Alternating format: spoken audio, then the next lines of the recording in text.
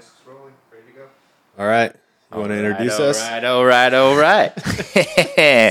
Welcome to episode 5 of Ink Deals. 6, 5, 4, 3, 2, 1. That's what we're going to talk about today. Episode 6. Nonetheless, we've been at this now for quite some time. We've amassed thousands and thousands of listeners and interested individuals, and it's been a wild ride so far. And I know with everything that's going on in the world, especially in the real estate market, things are a little bit tough. A little bit. And, we've talked about... sometimes. Well, yeah, I mean, we've talked about rates before. We're not going to spend, the next 20 minutes talking about them. But we have gone back to the science lab, and we've figured out a way to beat the market. Science lab. I know, it's pretty cool, huh? It is cool. You ever remember that Bill Nye the Science Guy? Yes. You ever watched that when you were like 12? Yes. Yeah. Now, he's still around. Awesome. He is. He's a lunatic, but I love that guy.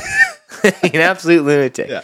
Nonetheless, the Feds, currently today is the 8th of December, 2023.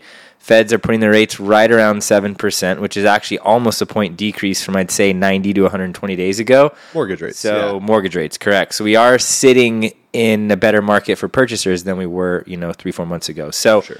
With that being said, there are specific programs where we can get those rates even lower and ensure that, a purchaser's power is greater than it was back then. So the specific program that I want to speak about is a 3-2-1 buy down and kind of go over how it works, from a layman's terms perspective, how it can save you money and how it can, get you into a house at a really low, basic monthly payment. Yeah. So explain to our listeners out there what a 3-2-1 buy down is.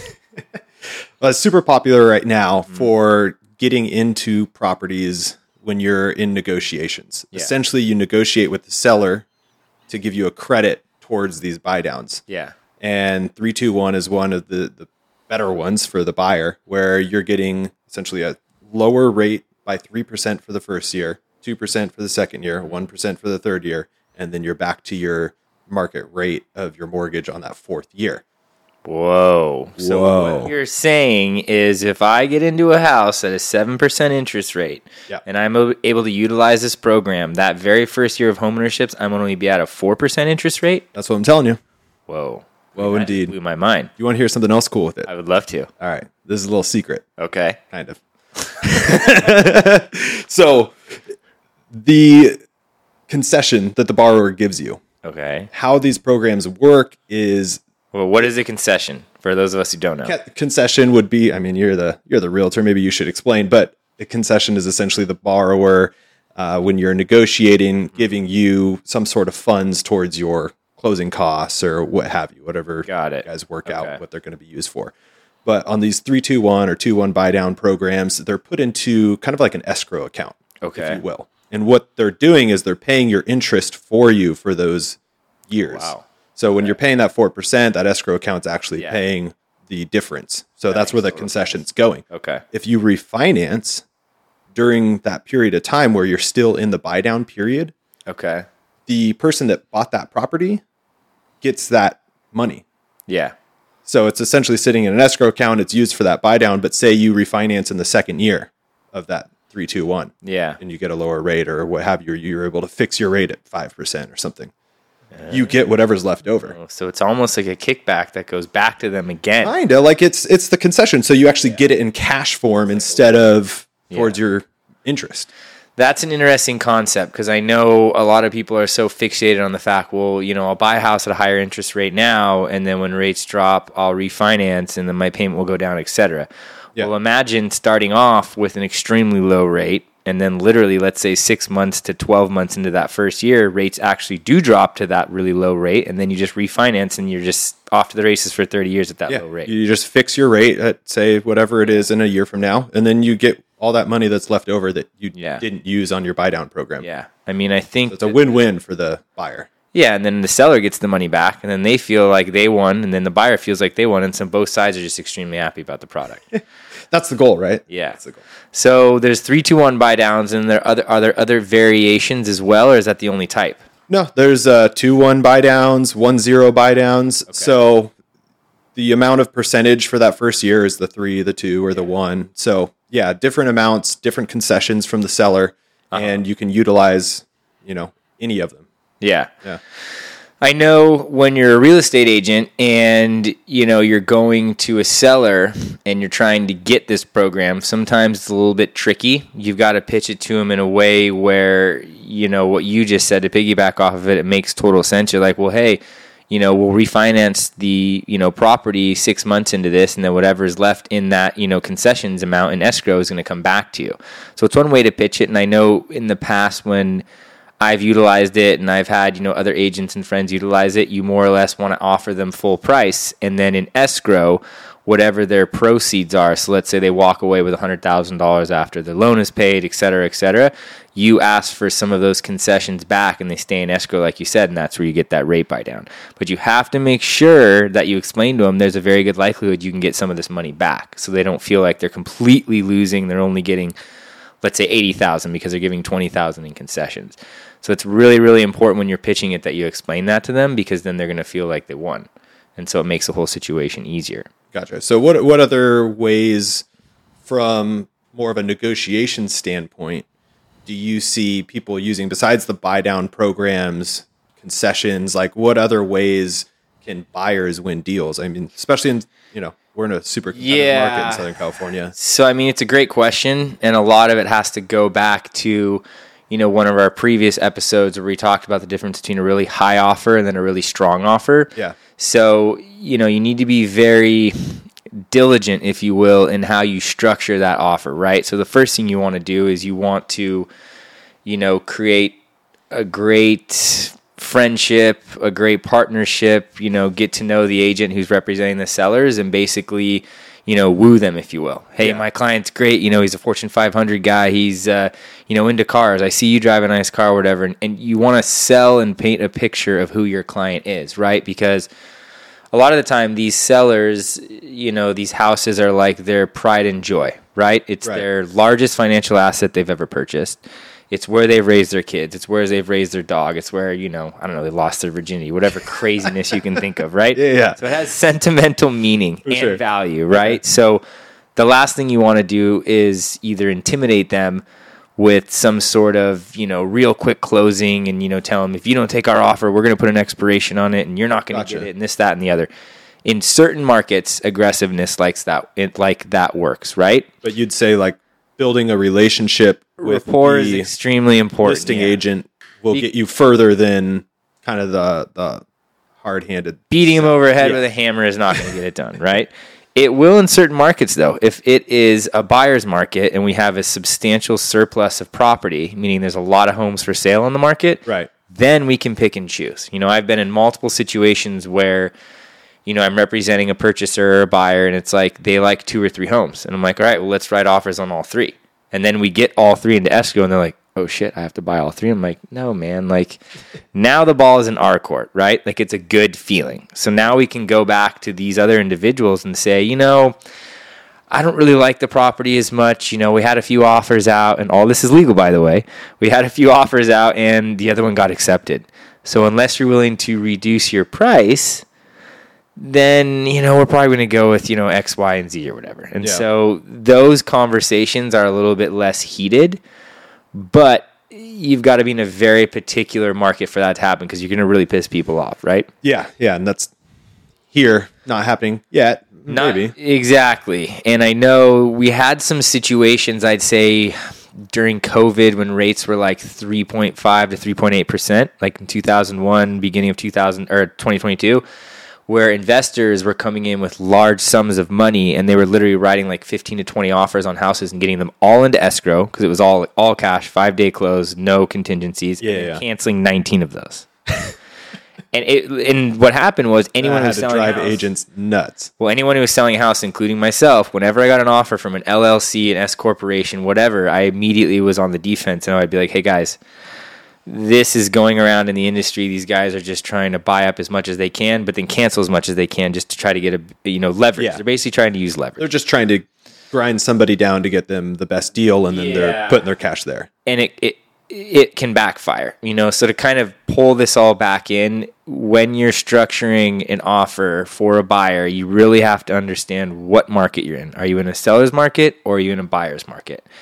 Once you understand those simple fundamentals, the rest is about building the rapport and the relationship and understanding what that seller's client needs. Because as much as it's your fiduciary duty to represent your client as the buyer, you still are representing both sides and working with both sides. So you need to make sure you work hand in hand with both sides. Yeah, you want to leave a good impression on both parties, right? You don't want to spoil, a future relationship with either another agent or the sellers. So you want to protect your reputation and, everyone else's happiness and contentness with the process.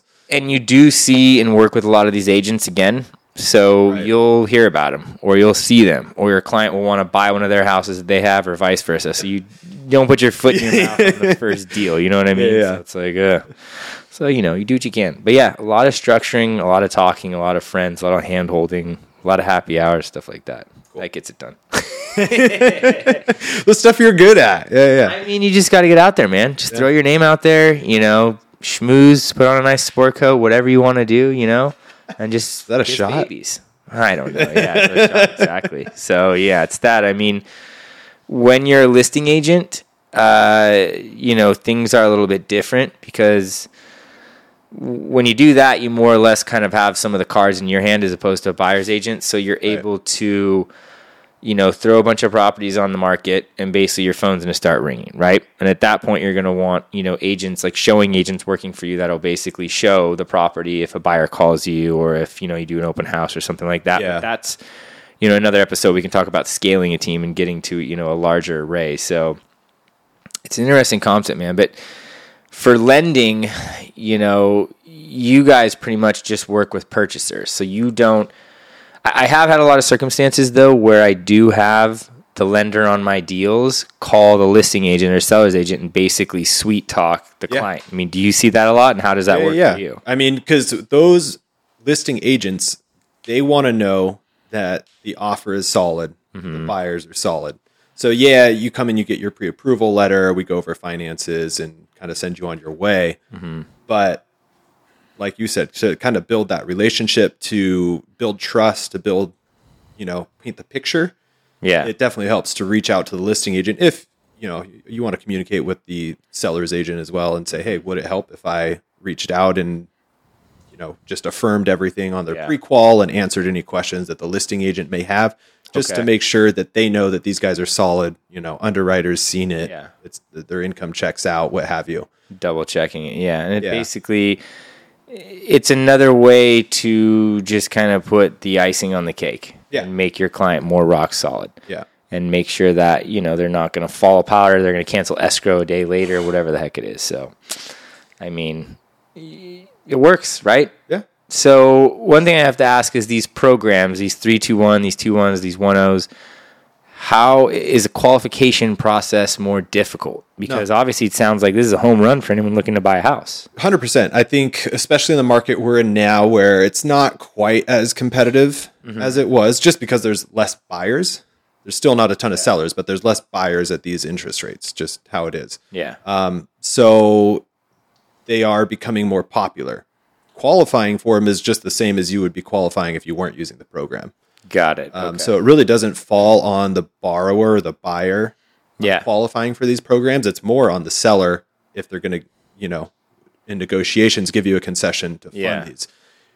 Yeah, I mean, you could figure out other ways, but you want to get it from the seller and have them fund those buy down programs. So it's more or less there's no secret. It's just being educated on these programs and then essentially knowing they're available. Them. Yeah. Yeah. And knowing they're usually. Yeah. Exactly. I mean, yeah.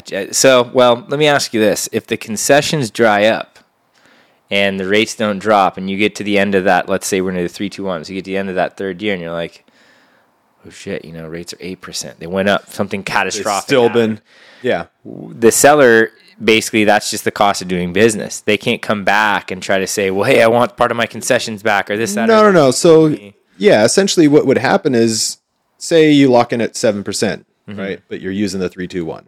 So you get the 4, the 5, the 6, and then you're back to 7.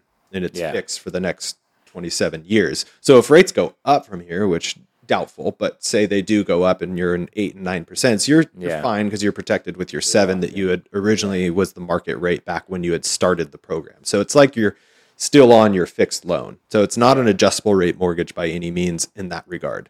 Yeah. Like it's not going to adjust later on.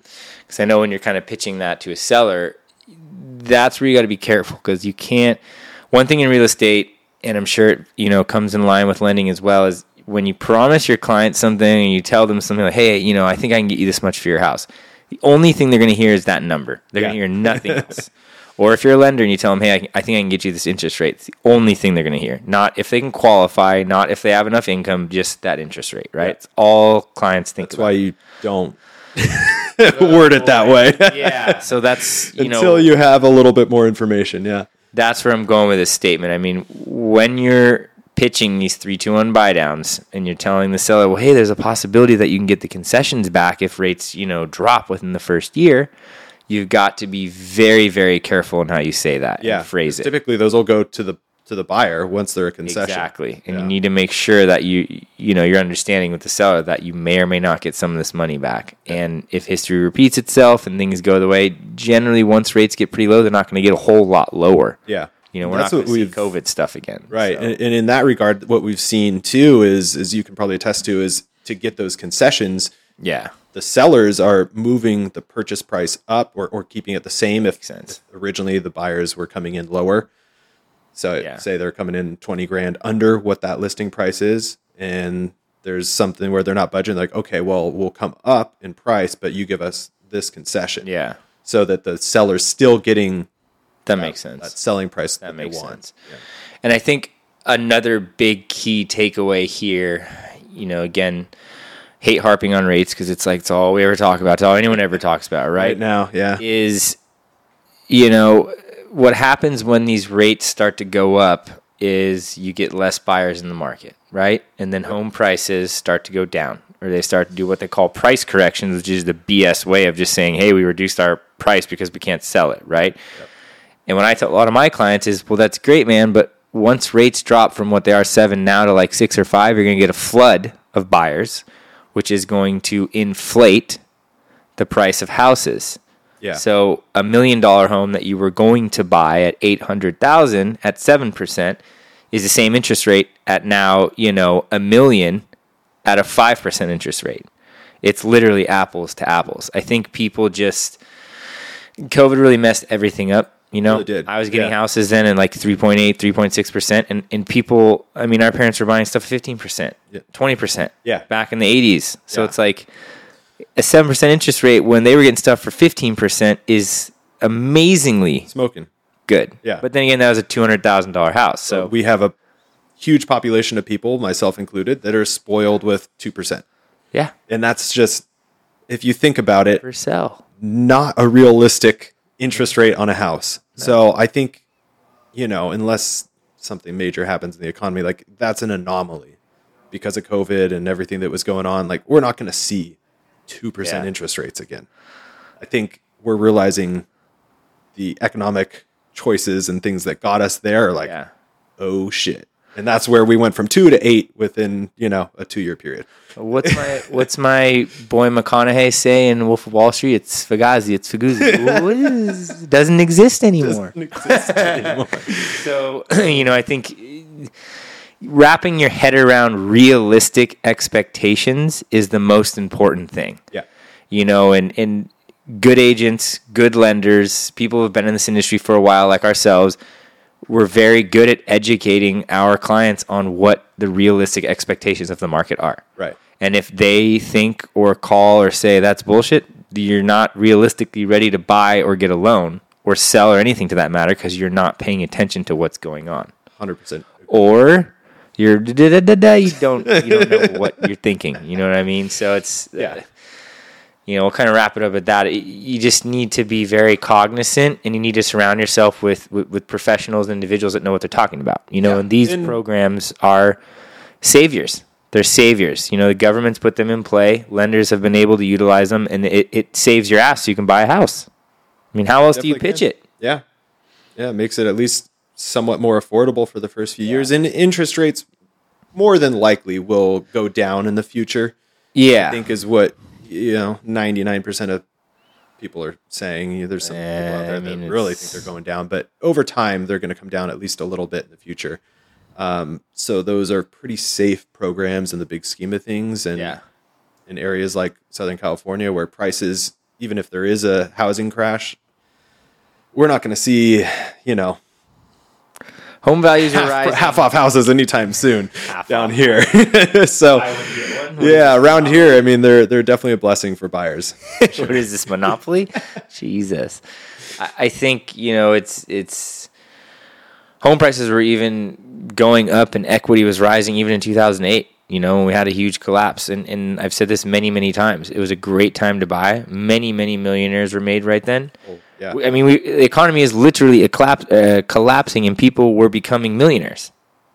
If that doesn't tell you how strong our market is, our housing market, you don't listen to this podcast because you don't know what the hell you're talking about or wanting to learn. You know what I mean? It's like, come on, guys. Yeah. So you really just have to digest and understand, the foundation and what real estate is and how you can just continue to get wealth from it, So. Especially in our market. Yeah. Wealth machine. That's all I got, man. What do you think? That wraps it up pretty nicely. Think we made an impression on someone today? I hope so. Oh, God, so do I. All right, man. Until next time. Thank you. Thank you. And good night. I like that one.